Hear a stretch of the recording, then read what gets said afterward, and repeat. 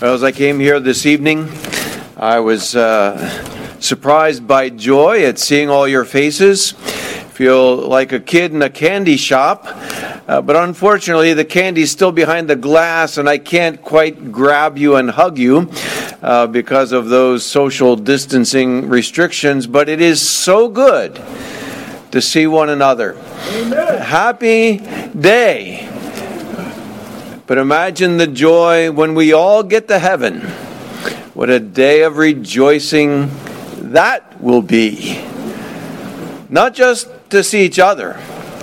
When we all see Jesus, we'll sing and shout the victory. Well, it's a foretaste of glory, a foretaste of heaven, to be together and to sing the praises of our Savior, and to come to hear His Word and to rejoice in that Word. And we know that we need this. This country desperately needs to hear and to obey, to come to bow before the God of this Word and to follow the Word of this God. And so let's pray that God would help us as we come to the Scriptures this evening, that we might profit from what we hear. Let's pray. Our Father in heaven, we come before you glad to be together. Our hearts do leap for joy within us when we see the faces, the countenance of our brethren.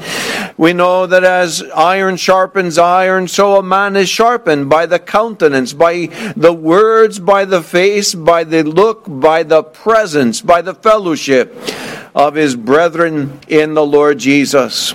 And so we thank you for this opportunity to be together. We thank you that things have progressed here in New Jersey, that the number of cases has, the increase in the number of cases has slowed, and that we are able to gather with the permission of those in authority.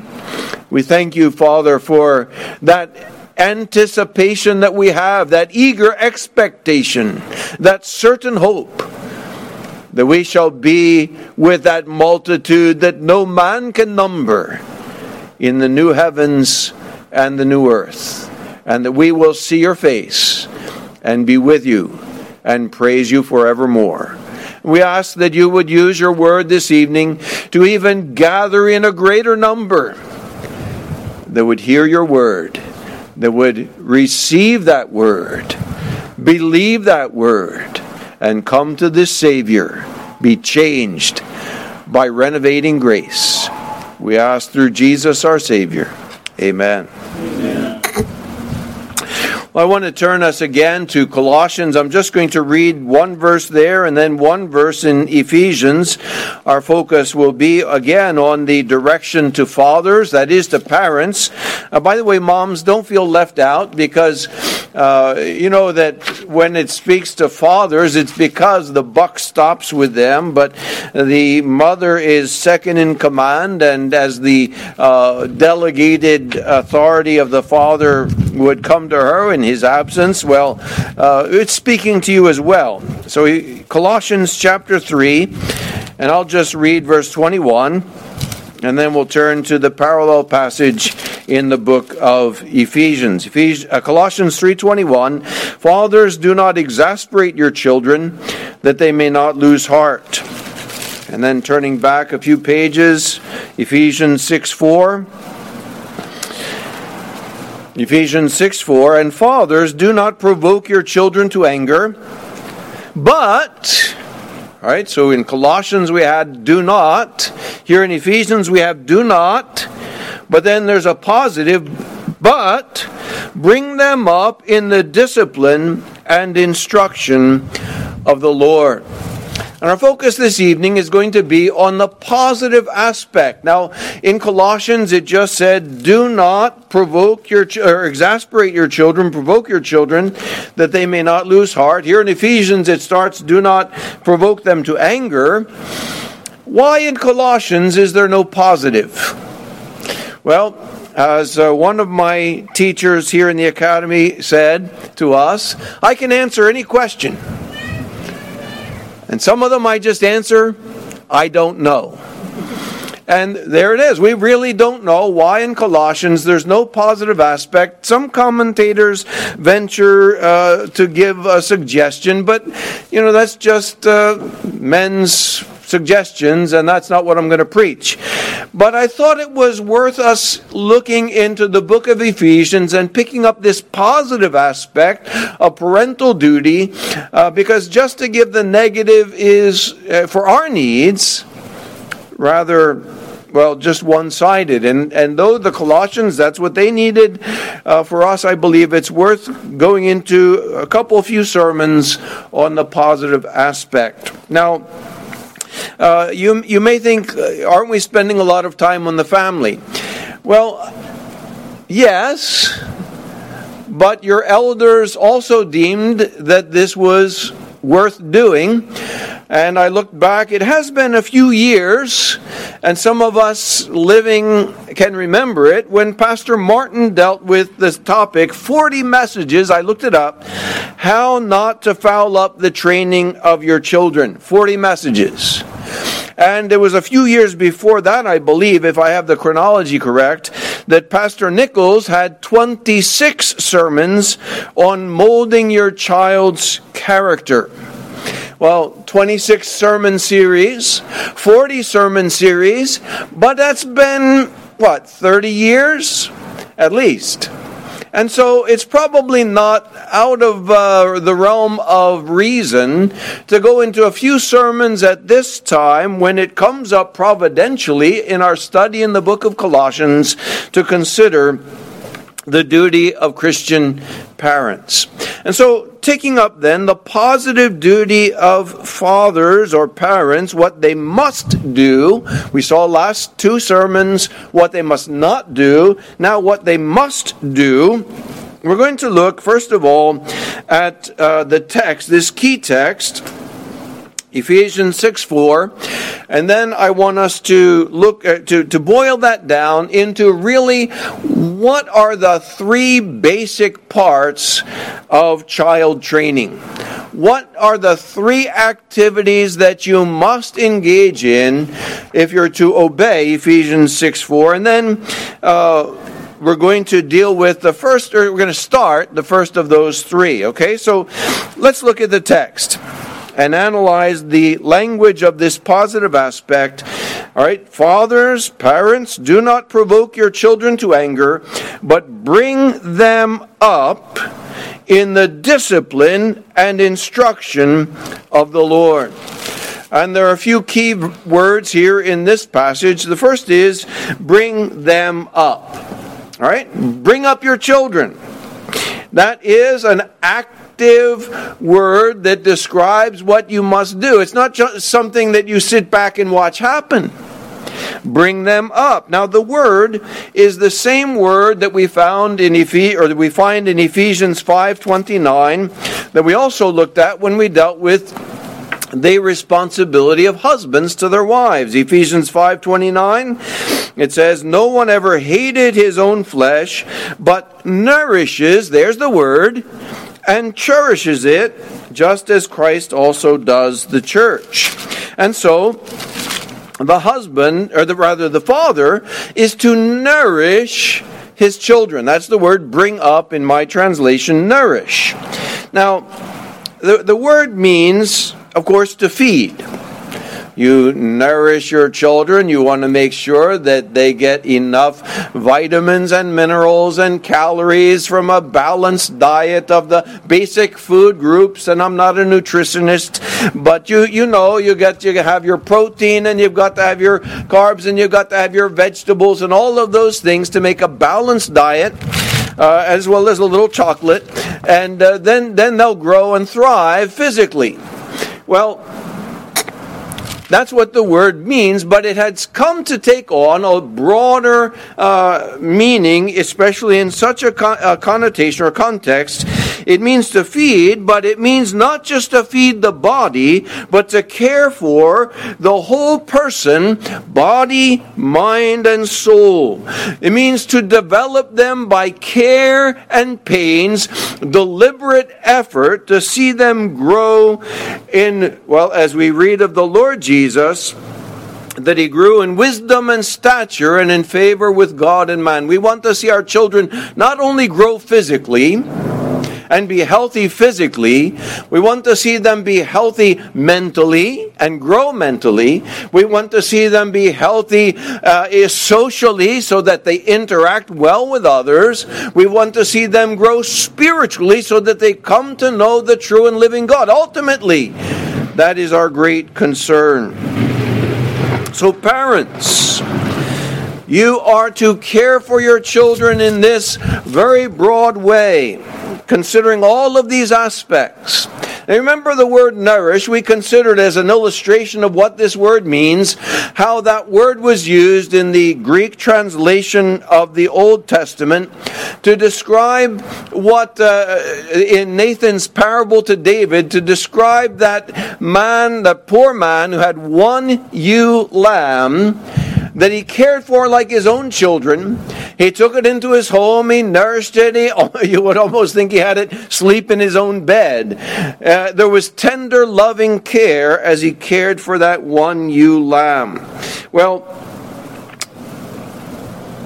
Nathan says to David, it would eat of his bread and drink of his cup and lie in his bosom, and was like not just a son, but a daughter to him. So parents, you are to nourish your children so they grow in all of these ways. Not just sit back and watch them grow up as if, they're just going to spring up of their own. Think of a garden. Now, some of you are probably much better gardeners than I am. We tried to have a garden in the Philippines and watched our tomato plants keel over. Some worm or other got to them. But you know that if you just let your garden go, maybe you throw the seed out there and then you say, okay, garden, grow. What's going to grow?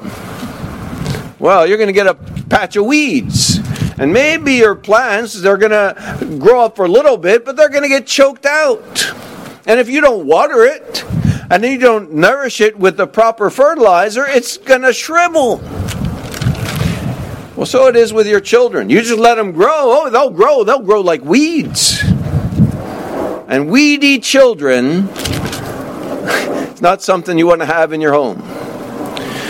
You want to mold their character. You want to see them grow in the right way. It's care that must be given to see your children grow. And so it's an active participation. It's hands-on to nourish, to raise up your children in the way that this text implies. Bring them up, raise them. Now the next word in the text, raise them up in the discipline is my version. In the training would be a good broad translation of the word that is here. It is the training of the whole person again. As one author put it, training is not telling. Training is not just teaching. It is not merely commanding, but it is something higher than all of these. It is not only telling a child what to do, but showing him how to do it. And then seeing that it is done. Taking care that the advice or the command given is put into practice and adopted as a habit. Now, this training is again a broad word. It involves both positive and negative aspects. There's positive, it involves teaching. You can't train without teaching. You want to develop good character by instruction and precept as well as example. That's in a way what elders are supposed to do. We're to preach the word. We're to teach the flock. But we're to bring you to good pasture. And, the old saying, you can lead a horse to water, but you can't make him drink. But we want to stick your nose in it. We want to do our best to see you eat the Word of God and profit from it. Well, you want to do the same with your children. It's not just you throw out the Word of God and sort of say, okay, well, take it or leave it. You want to see them take it. This is what is called in terms of the church, formative discipline. Teaching bringing the Word of God to bear upon your conscience in all of its breadth, in all of its depth. As the Apostle Paul said to the elders in Ephesus there in Acts chapter 20, we did not withhold from you anything that was profitable. We taught you the whole counsel of God. And so it's that whole counsel of God that is God's instrument to cause His people to grow. We must teach our children. But that's the positive aspect of this word paideia, or training. There's also a negative aspect to it. That's corrective discipline. The training of children involves chastening, chastising, punishing, corrective discipline. In fact, this same word, paideia, is used in Hebrews chapter 12, verses 5 through 11. I won't read the whole passage, but if you want to turn there to Hebrews chapter 12, this is how this same word, training or discipline, is used. He says in Hebrews 12:5, "My son, do not regard lightly the discipline of the Lord," quoting from the Proverbs, the discipline, there's the word, the paideia, "nor faint when you are reproved by him, for those whom the Lord loves, he disciplines, he trains. And how does he train them?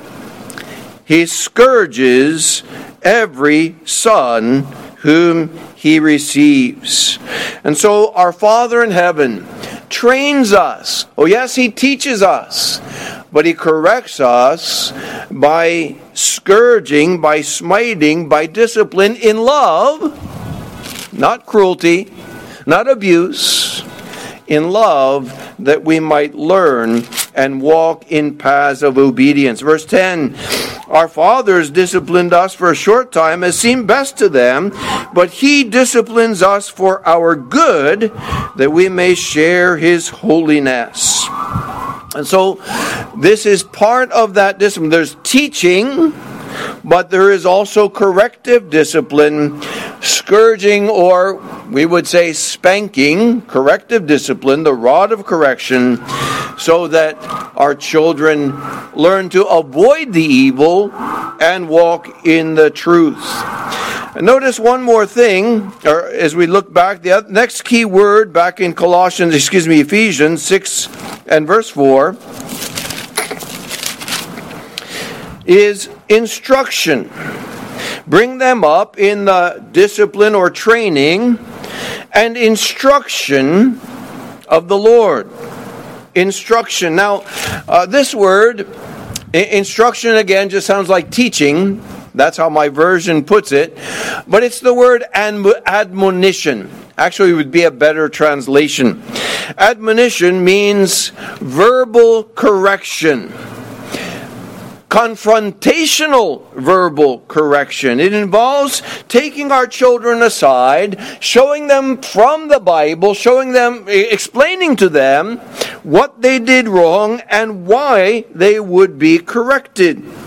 Now, there are times when a parent may be faced with a disobedient child, and in anger flies off the handle, spanks the child, and the child's like, "What did I do? What was that for?"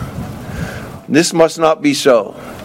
This word admonition instructs us that as we raise our children, not only do we teach them and train them in the first place, correct them by maybe spanking, but there must also be admonition, that is verbal correction. "Son, that's not what I said. Son, I told you not to do that. This is the wrong way."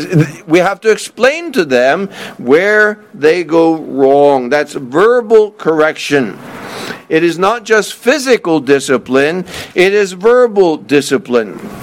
One more thing before we move on. I said there were 3 key words, but really the whole 3 words are wrapped up in this final phrase, this final prepositional phrase in Ephesians 6 and verse 4. Bring them up in the discipline and instruction of the Lord. It is all that which is contained in the Word of Christ. It is that which He has directed. It is not from the source of carnal anger. It's not from the source of what our parents did, although hopefully that was a good example, but in many cases not. It is not certainly from Dr. Spock, who was the guru of a previous generation. It is not the experts that you read online, not pop psychology, not the latest book recommended by Oprah Winfrey. It's not what you get from the world. Raise them in the admonition, the training, the teaching of the Lord. It is the Word of God that directs us. Brethren, we need to get hold of this. We live in an atmosphere where people are saying, oh, you must not spank a child. That will teach them violence. Or if you do that, you're going to harm your child. Oh, we give them a timeout. We do all these other things. But it's this spanking that has caused the problem in America. Now listen to me. What's happened since people jettisoned the Word of God? Has the situation gotten any better? Since when do you read of school shootings? Since when do you read of teachers who want to quit because the kids won't listen? Not in my day. When the Bible has been jettisoned, has been when all of these problems got worse. Not that there were no problems then. Don't get me wrong. The good old days were not perfect by any means. But like my grandmother used to say, the proof of the pudding is in the tasting. What's the proof of this pop psychology, of this don't spank kind of practice in child raising? It's chaos. It's the mess we's in. Brethren, modern child development theory is not going to direct you on how to raise your children. I know that I'm going to get some negative comments about this sermon from people who are anti-spanking advocates. I'm not advocating child abuse. I'm not advocating violence toward children. It's a mild difference. 100,000 mile difference. Child abuse and loving parental discipline. Your kids know. Your kids know. Ask a child, you ever spanked? Sure. What do you think about it? I deserved it. They know. Loving child discipline is miles, is a universe apart from child abuse. And again, this is why we see the mess this country is in. Forgive me. Coming back from across the seas, living abroad for 35 years, getting plunged into America in the, 20 teens. It's a mess. Violence from authorities, violence from the people, hatred and animosity. Where does it start? Well, it starts in a sinful heart. But that sinful heart needs to be dealt with lovingly. It needs to be trained. It needs to be corrected. Where do kids learn not to treat others with disrespect? They learn it from their mothers and fathers. I grew up in the South. We were not allowed to use racial slurs in our home. It was common around me, but it was not allowed. Where did we learn that? At home. Parents, you have a big responsibility to teach your children. America, if you're tuned in here, you reject the Bible, and what do you get? You get chaos. Where do children learn? To treat people with kindness and respect, no matter their color. To respect authority, to be patient, to be considerate, to be humble. They should learn it at home. In homes that are governed by the Word of God. But since America has rejected this book, this God, things are going to go from bad to worse. And brethren, I know I'm preaching to the choir, but don't let that stuff from the world poison your minds when it comes to raising your children. American parents, you need to repent of your self-love, your love of ease, letting your kids do what they want. You need to repent of rejecting the God of the Bible and the Son of God, the Savior, and bow the knee to Him and trust in Him. His way is the way of life. The way of the world is the way of death. And so that's what the text says. Bring up your children. Don't just let them bring themselves up. In the instruction, the training, that's positive and negative, with verbal correction.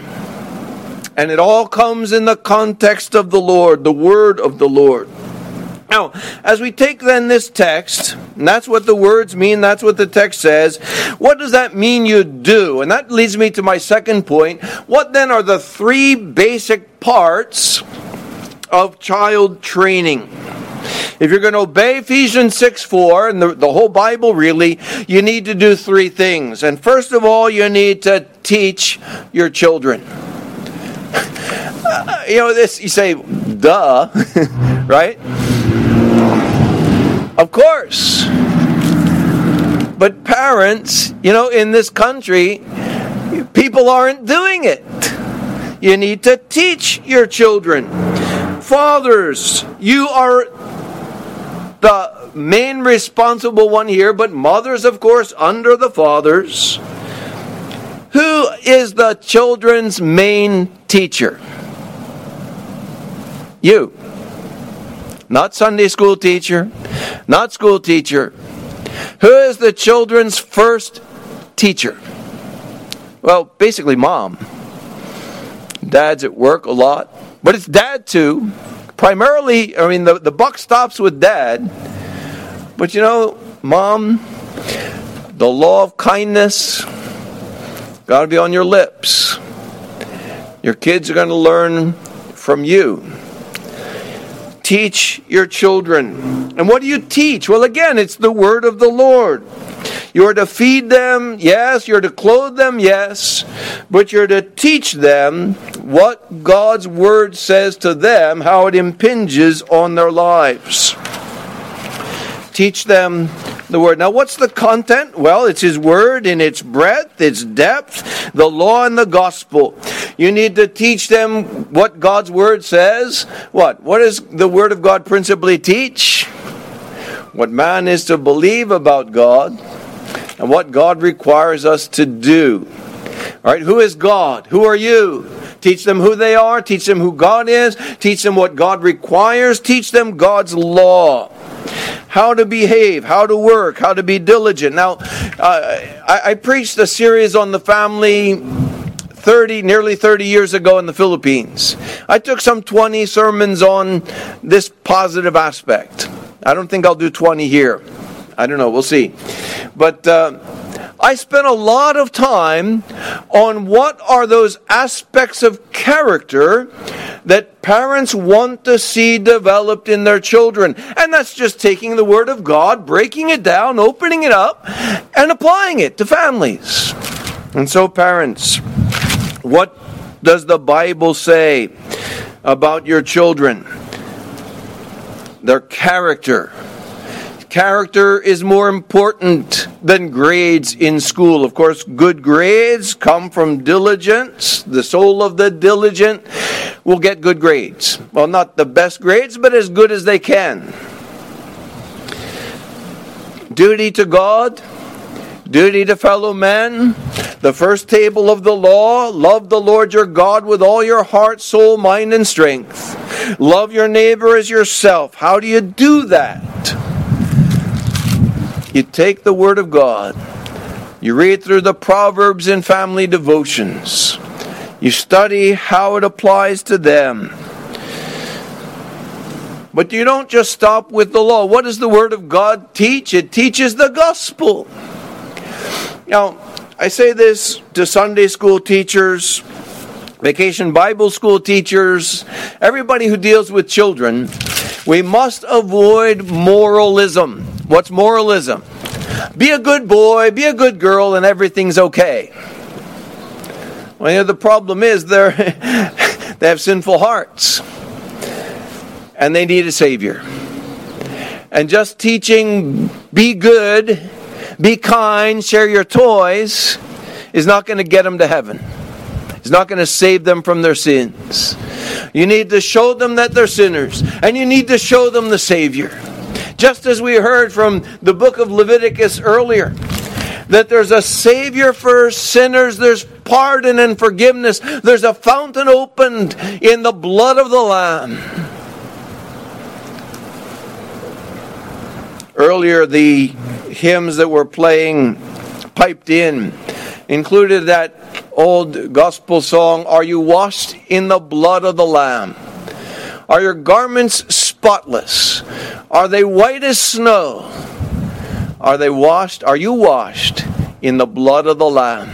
There's only one place we need to teach our children where you can find pardon and acceptance with God. And it's given freely. It's offered to all in the blood of the Lord Jesus, who was shed on Calvary. We teach them the gospel. But we need to teach them the Word of God in its depth. Now, of course, when you deal with children, you start out at a young age and maybe have Bible picture stories, and you deal with Moses and the Red Sea and Jonah and the big fish and Noah and all of the Bible stories. King David was the topic of our vacation Bible school last year. And so you go through these things. But when you go through them, you need to develop deeper and deeper levels as they grow older. You start there, but then when they come to be teenagers, you have to deal with issues. You maybe start a study through the book of Romans when they come to their teen years.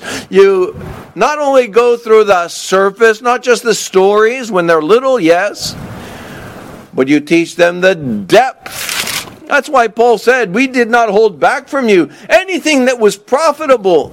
The whole counsel of God, ultimately, you need to teach your children. You say, "Well, I don't have a degree in theology." Well, you just take your Bible. And if you know how you were saved, you can explain to them.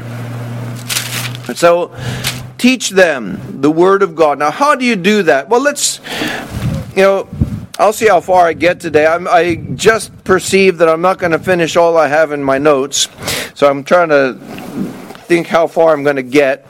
But let's look at Deuteronomy chapter 6, where God gives directions way back to the people before they come into the promised land, what they should do with their children. Because this generation, they had been in the wilderness, they had eaten the manna, they had seen some of God's wondrous works, but the generation that's going to grow up in the promised land hadn't seen all these things. They need to hear it from their parents. And so this is what God directs in Deuteronomy chapter 6, verses 5, 6, and 7. Let's start verse 4. "Hear, O Israel, the Lord is our God, the Lord is one. And you shall love the Lord your God with all your heart and with all your soul and with all your might. And these words which I am commanding you today shall be on your heart. You're hearing them from my lips. You have a blessing that your children will not receive. What do you do with your children? Verse 7. And you shall teach them diligently to your sons, and you shall talk of them when you sit in your house, and when you walk by the way, and when you lie down, and when you rise up. In other words, your life is to be steeped in my words. Your life is to be lived in an atmosphere that breathes Bible truth. So you don't just have family devotions and you say, okay, I'm going to teach my children for 20 minutes a day, a half hour, 15 minutes, whatever it is, and that's it. Your whole life is a teaching of your children. You sit down, you rise up, you eat, you go to bed. You're teaching your children God's Word. And that means in family devotions, yes, when you open your Bible with your kids, you pray and sing and memorize Scripture. When you talk about things along the way, you see things, you go in the store, and there's a child at the checkout counter who sees a toy and asks his mom for the toy, and she says no, and he lies down on the ground and starts kicking and screaming. What's that? Golden opportunity to teach your kids. Why aren't you doing that? Why is he doing that? Well, it's not because you're better. You have a sinful heart just like that kid. You got parents who love you enough not to let you do something so shameful and so disgraceful. You have golden opportunities along the way. You go on for a walk and you see this beautiful sky and you see the puffy clouds. Well, I'm getting ahead of myself. But you see, your whole life is teaching your children the ways and the Word of God. But you do it by your lifestyle and by your example as well. Children learn by example. Now, it's kind of funny to see what our daughter does with Sammy, because she every now and then posts pictures of Sammy. You knew Sammy was going to get in here sometime. Doing things, you know what, that she did 30 years ago. And so there was a picture of Sammy putting on his daddy's shoes and walking around in his daddy's shoes. And we have a picture of, well, I won't name her because I don't want to embarrass anybody, Sammy's mom doing the very same thing. What is this? Take daddy's shoes and walk like daddy. And we laugh at that and we smile at that. But you know, when they do something bad that you've done, it's not so funny. No, I wish my kids never imitated my bad character traits. But they'll pick up on those as well. Parents, you need to live before your children. Teach them, train them, bring them up. But you do it not just by word, not just by verbal teaching, but by example teaching. Son, this is how you do it. And of course, you may teach them some life skills like how to do PVC plumbing and how to do other stuff like that, a bit of carpentry here and there. You can teach them that sort of stuff. But above all, teach them how to control their anger. Teach them how to speak with respect. Teach them how to forgive. Teach them how to receive forgiveness. Teach them that it's more blessed to give than to receive. You've got to do this by word and example. So the first aspect of raising your children is teaching. Are you doing it? Are you taking the time to teach your children? By word, by example. But then, of course, the second thing, following out of Ephesians 6:4, and I'll put this kind of jumping it ahead of what I said earlier, the second thing is going to be admonition. That is verbal confrontation when the child errs or disobeys. It assumes that they will disobey, and I think that's taken for granted. Foolishness is bound up in the heart of the child. Now, any parent here want to dispute that statement? Any child here want to dispute that statement? Or why do you do dumb things, even as adults? As we were born with foolish hearts. That means rebellious hearts. Hearts that are prone to evil. Foolishness. And the point is, though, that the child needs to be told what he has done wrong. You don't just spank him. You don't just fly off the handle and go after him. What'd you do that for? I don't know. What'd I do? Don't know if you've ever had that experience as a parent or perhaps as a child, but it is most frustrating for a child to be spanked for something they didn't even know what they did. Verbal correction, confrontation. And that's what God does with us, doesn't He? He said back in Hebrews chapter 12, the passage I read, that our Father in heaven disciplines every son He receives. But He tells us in the whole book, we have a whole book here to tell us not only what to do right, but where we went wrong. That's what the Word of God is good for. All Scripture is given by inspiration. It's breathed out by God, and it's profitable for what? It's profitable for, now I'm trying to test my memory here, but it's failing, so I look it up. For teaching, right? You start out, you tell them what to do. For reproof, that's verbal reproof when they do wrong. For correction, you tell them where they went wrong, but then you tell them where to go right. For training in righteousness, so they keep on doing right. And so God gave us His Word for these purposes, to correct, verbal correction. And so parents, do not leave this out of what you do. First thing, teaching. Second thing, admonition, verbal confrontation and correction. And sometimes that's enough.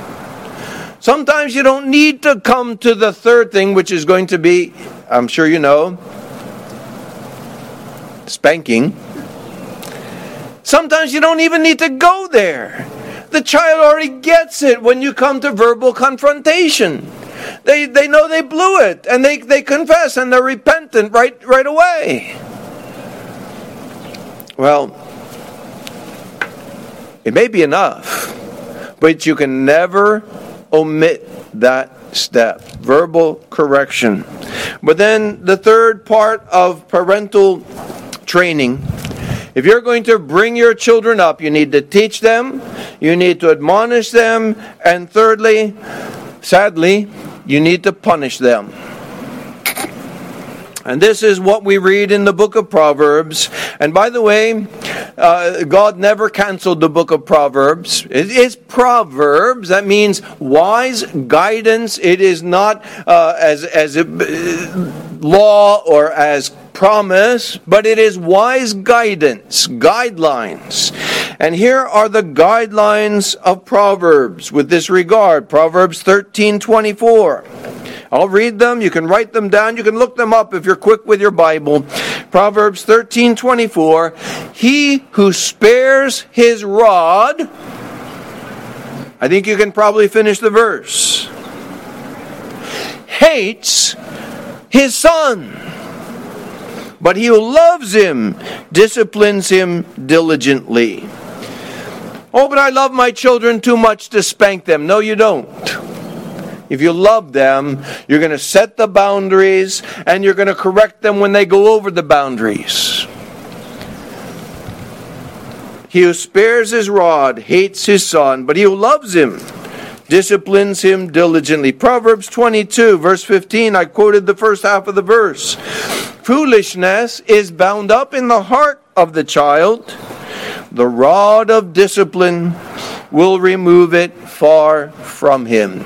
Now, obviously, that's a big subject. It's much too big for just mentioning in one sermon on parental responsibility. And so I'll consult with your elders if I should take a sermon on how to spank and what spanking means. That's worth a whole sermon, really.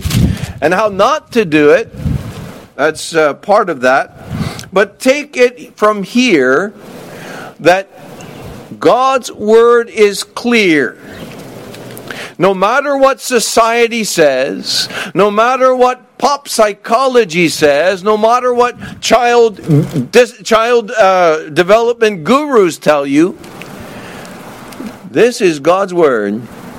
And lovingly, patiently, and hopefully consistently administered, it bears fruit. And you can tell the difference. Again, this person I mentioned earlier that I won't name spoke of one of her friends in college who was never spanked. And you could tell. It makes a difference. Children who are trained by this loving means know what not to do, know their limits, know how not to behave in a churlish, violent, hateful way when they're old. The training, not that it's going to save them necessarily. There's no promise to that effect. But it's going to stick with them. They're going to know. I was talking to someone this past week, I think it was at the Wednesday night prayer meeting, just recounted the story that when we were kids, and we would go into a store where there were little glass knickknacks or anything glass that was breakable, my mom would say to us, "This is a hands behind your back store." And so automatically, we would go in there, we would put our hands behind our backs. Don't touch anything, don't break anything, because you break it, it's going to come out of your piggy bank. Hands go behind. You know what? To this day, if I go into one of those stores with glass knickknacks or china on the shelf, I put my hands behind my back. It's not that I think about it. It just happens. Hands behind your back store. Well, that's a perhaps silly illustration, but that's the truth. It tells you, train your children, and with the blessing of God, may it keep them from the way of the world that seems right to a boy, to a girl, but the end is the way of death. And so, do you see there those three aspects of child training, of raising children? You got to teach them. You've got to tell them where they went wrong. And you've got to punish them when they go wrong. Now, there's a lot in that. And what I would like to do, and I'm not going to get there tonight, Lord willing, when we come back again, I will take up the subject of family devotions. Now, old-timers here, you say, well, I've heard that before. And maybe even newcomers here would say, well, of course. But you would be surprised how much that is neglected. And I would have to say, even by some members of Trinity Baptist Church. It is vital. If you're going to teach your children, you need to do it in family devotions. And so we'll start there, Lord willing, next week. But as we close this evening, and I won't try your patience by just going on and finishing my notes. That would be, no way. But let me just say here, fathers and mothers, okay, I'm going to include the mothers, even though it just says fathers there. The buck stops with the dads, but moms, you have delegated responsibility here. Take it to heart. Your kids, you let them grow up like weeds. You got weedy kids. Train them. Put effort into it. It's hard work. Nobody ever said that having kids is going to be easy. Okay, yeah, having them, being a father is the work of a split second. But raising a family is hard work. Don't let it slide. Oh, I'm busy at work. Oh, there's so much to do. Don't let it slide. Hands-on parenting is what we need. Now, if you have, up to this point, you have to confess, I have been slack. I have been lazy. I've been too busy with my sports, with my work, with my TV. I've seen my kids, and all of a sudden they're grown up. My little boy, now he's 10. Before you know it, he's going to be in college. Don't let a day go by. Hands-on parenting. Confess your sin. And just do it. Do your responsibility. But then, I know that there's some who are tuning in or here tonight who are single. And you say, well, I want to get married. I want to have a family. But I'm very sensitive to that. I was single for a number of years before God graciously granted me a wife. He who finds a wife finds a good thing. And maybe you're still waiting. And I'm sensitive to that. I'm not saying you're second class. But please, hear me out. Or parents who are longing to have children and God hasn't given them to you yet. A couple that we know in the Philippines, we were part of their wedding 3 years ago. And we just heard that they're now expecting after waiting for some time. We rejoice with them. They're looking forward to being parents. If you're in that place, though, where God has not yet given you that, don't just sit and moan and feel sorry for yourselves. You can be aunts and uncles to all the kids in this church. God's given you a big family. And He's given you opportunity to be an example and be part, of course, secondary to their parents, to be part of that work of training and of modeling before them godly Christian character in trial, in tribulation. Did you hear the word this morning? We have tribulation.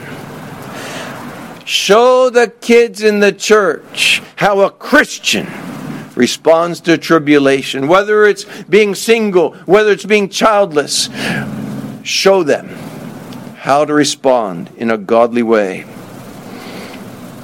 Now maybe you weren't trained right by your parents. And maybe you're saying, but nobody ever modeled this for me, so I don't know how to do it. And so, okay, you're going to make mistakes.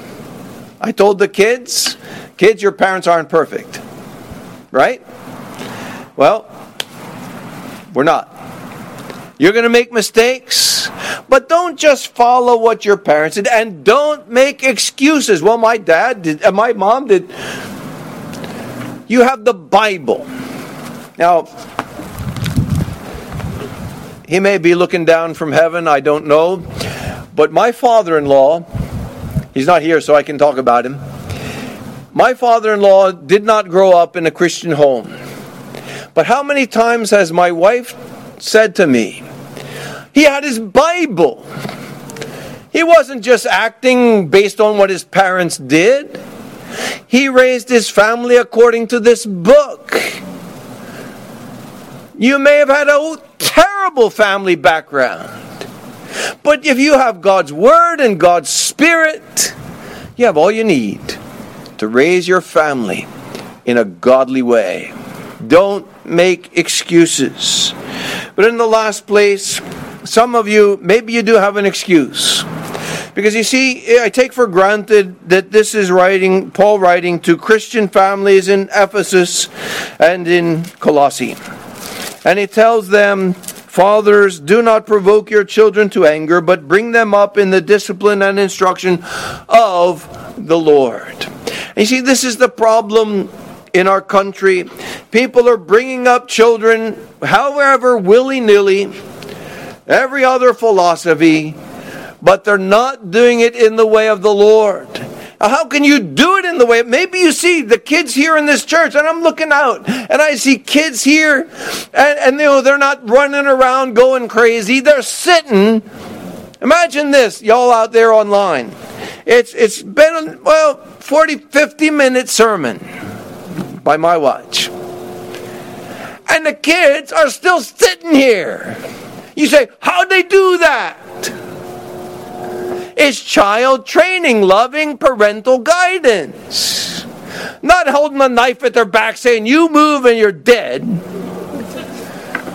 They're here. And some of them, they can't do it today. They won't do it today. I won't let them do it today. But back in the day, would come to me at the door of the church and say, thank you, Pastor, and hug me. How does it happen? It's because the parents are teaching them the word of the Lord. Now, you can't do that. Why? Because you don't have it yourself. And here's what I want to say to you. All right, you want to have a family that's orderly, that's decent, a happy home? It starts with you. And you need to know the Lord. You need to turn from your sin, your self-centeredness, your binging of this and that, and spending your life on yourself. You need to repent of that. And you need to bow before the Lord Jesus, confessing your sin, your self-centered sin, and coming to Him for pardon, not trusting in your good deeds, but trusting in the blood shed on Calvary. That sacrifice that is sufficient. The Lamb of God who takes away the sin of the world. Everyone who trusts in Him. You come to Him, you have your life renovated and changed, and that's where the change in your family starts. It starts with you. Come and bow the knee to this Savior. Receive Him. As many as received Him by genuine faith and repentance. He gave them the authority, the right to be His children. Trained by Him to be godly parents as well. Let's pray that God would do this, that God would have mercy on our country and its misery and woe, and turn the people's hearts back to Him again. Let's pray. Our Father, we thank You that You give us Your word. We thank You that we can train our children in the discipline, the training and admonition of the Lord, because You've given us the word of the Lord. And we do plead that You would use that word, first of all, in our own hearts. Forgive us of our self-centeredness, of our laziness, of our spending our time on ourselves and our own things. And help us to be self-sacrificing, giving, loving, putting others before ourselves. Why? Because we have a Savior who gave Himself on the cross of Calvary that we might have life. We plead for the parents at Trinity Baptist Church. Oh God, we long to see every family in this church as happy, as godly, as loving as it is possible to be in this sin-cursed world. With redeemed sinners, but sinners still best of men, still men at best. Doing their best by grace to raise a family that's pleasing in Your sight. Blessed to the salvation of the children in this church, those little ones with their cheerful faces who greet us at the door. The teens, as they mature and as they come to ask questions, may their questions be answered. May their souls be satisfied with the Savior Jesus. Oh Lord, every last child of this congregation, young and old, we plead, oh God, that You would save them. Nothing is too difficult with You. As we train them, as we teach them, as we admonish them, as we correct them, oh Lord, bless it. Not only that they would know right from wrong and be good citizens of this land, but that they might ultimately become citizens of heaven. And it's Your grace alone that can do that work. So bless our teaching. Bless it by your Spirit through your word, that they might see Jesus and turn to him in living faith. And we plead these mercies through your Son, our Savior, Jesus Christ. Amen.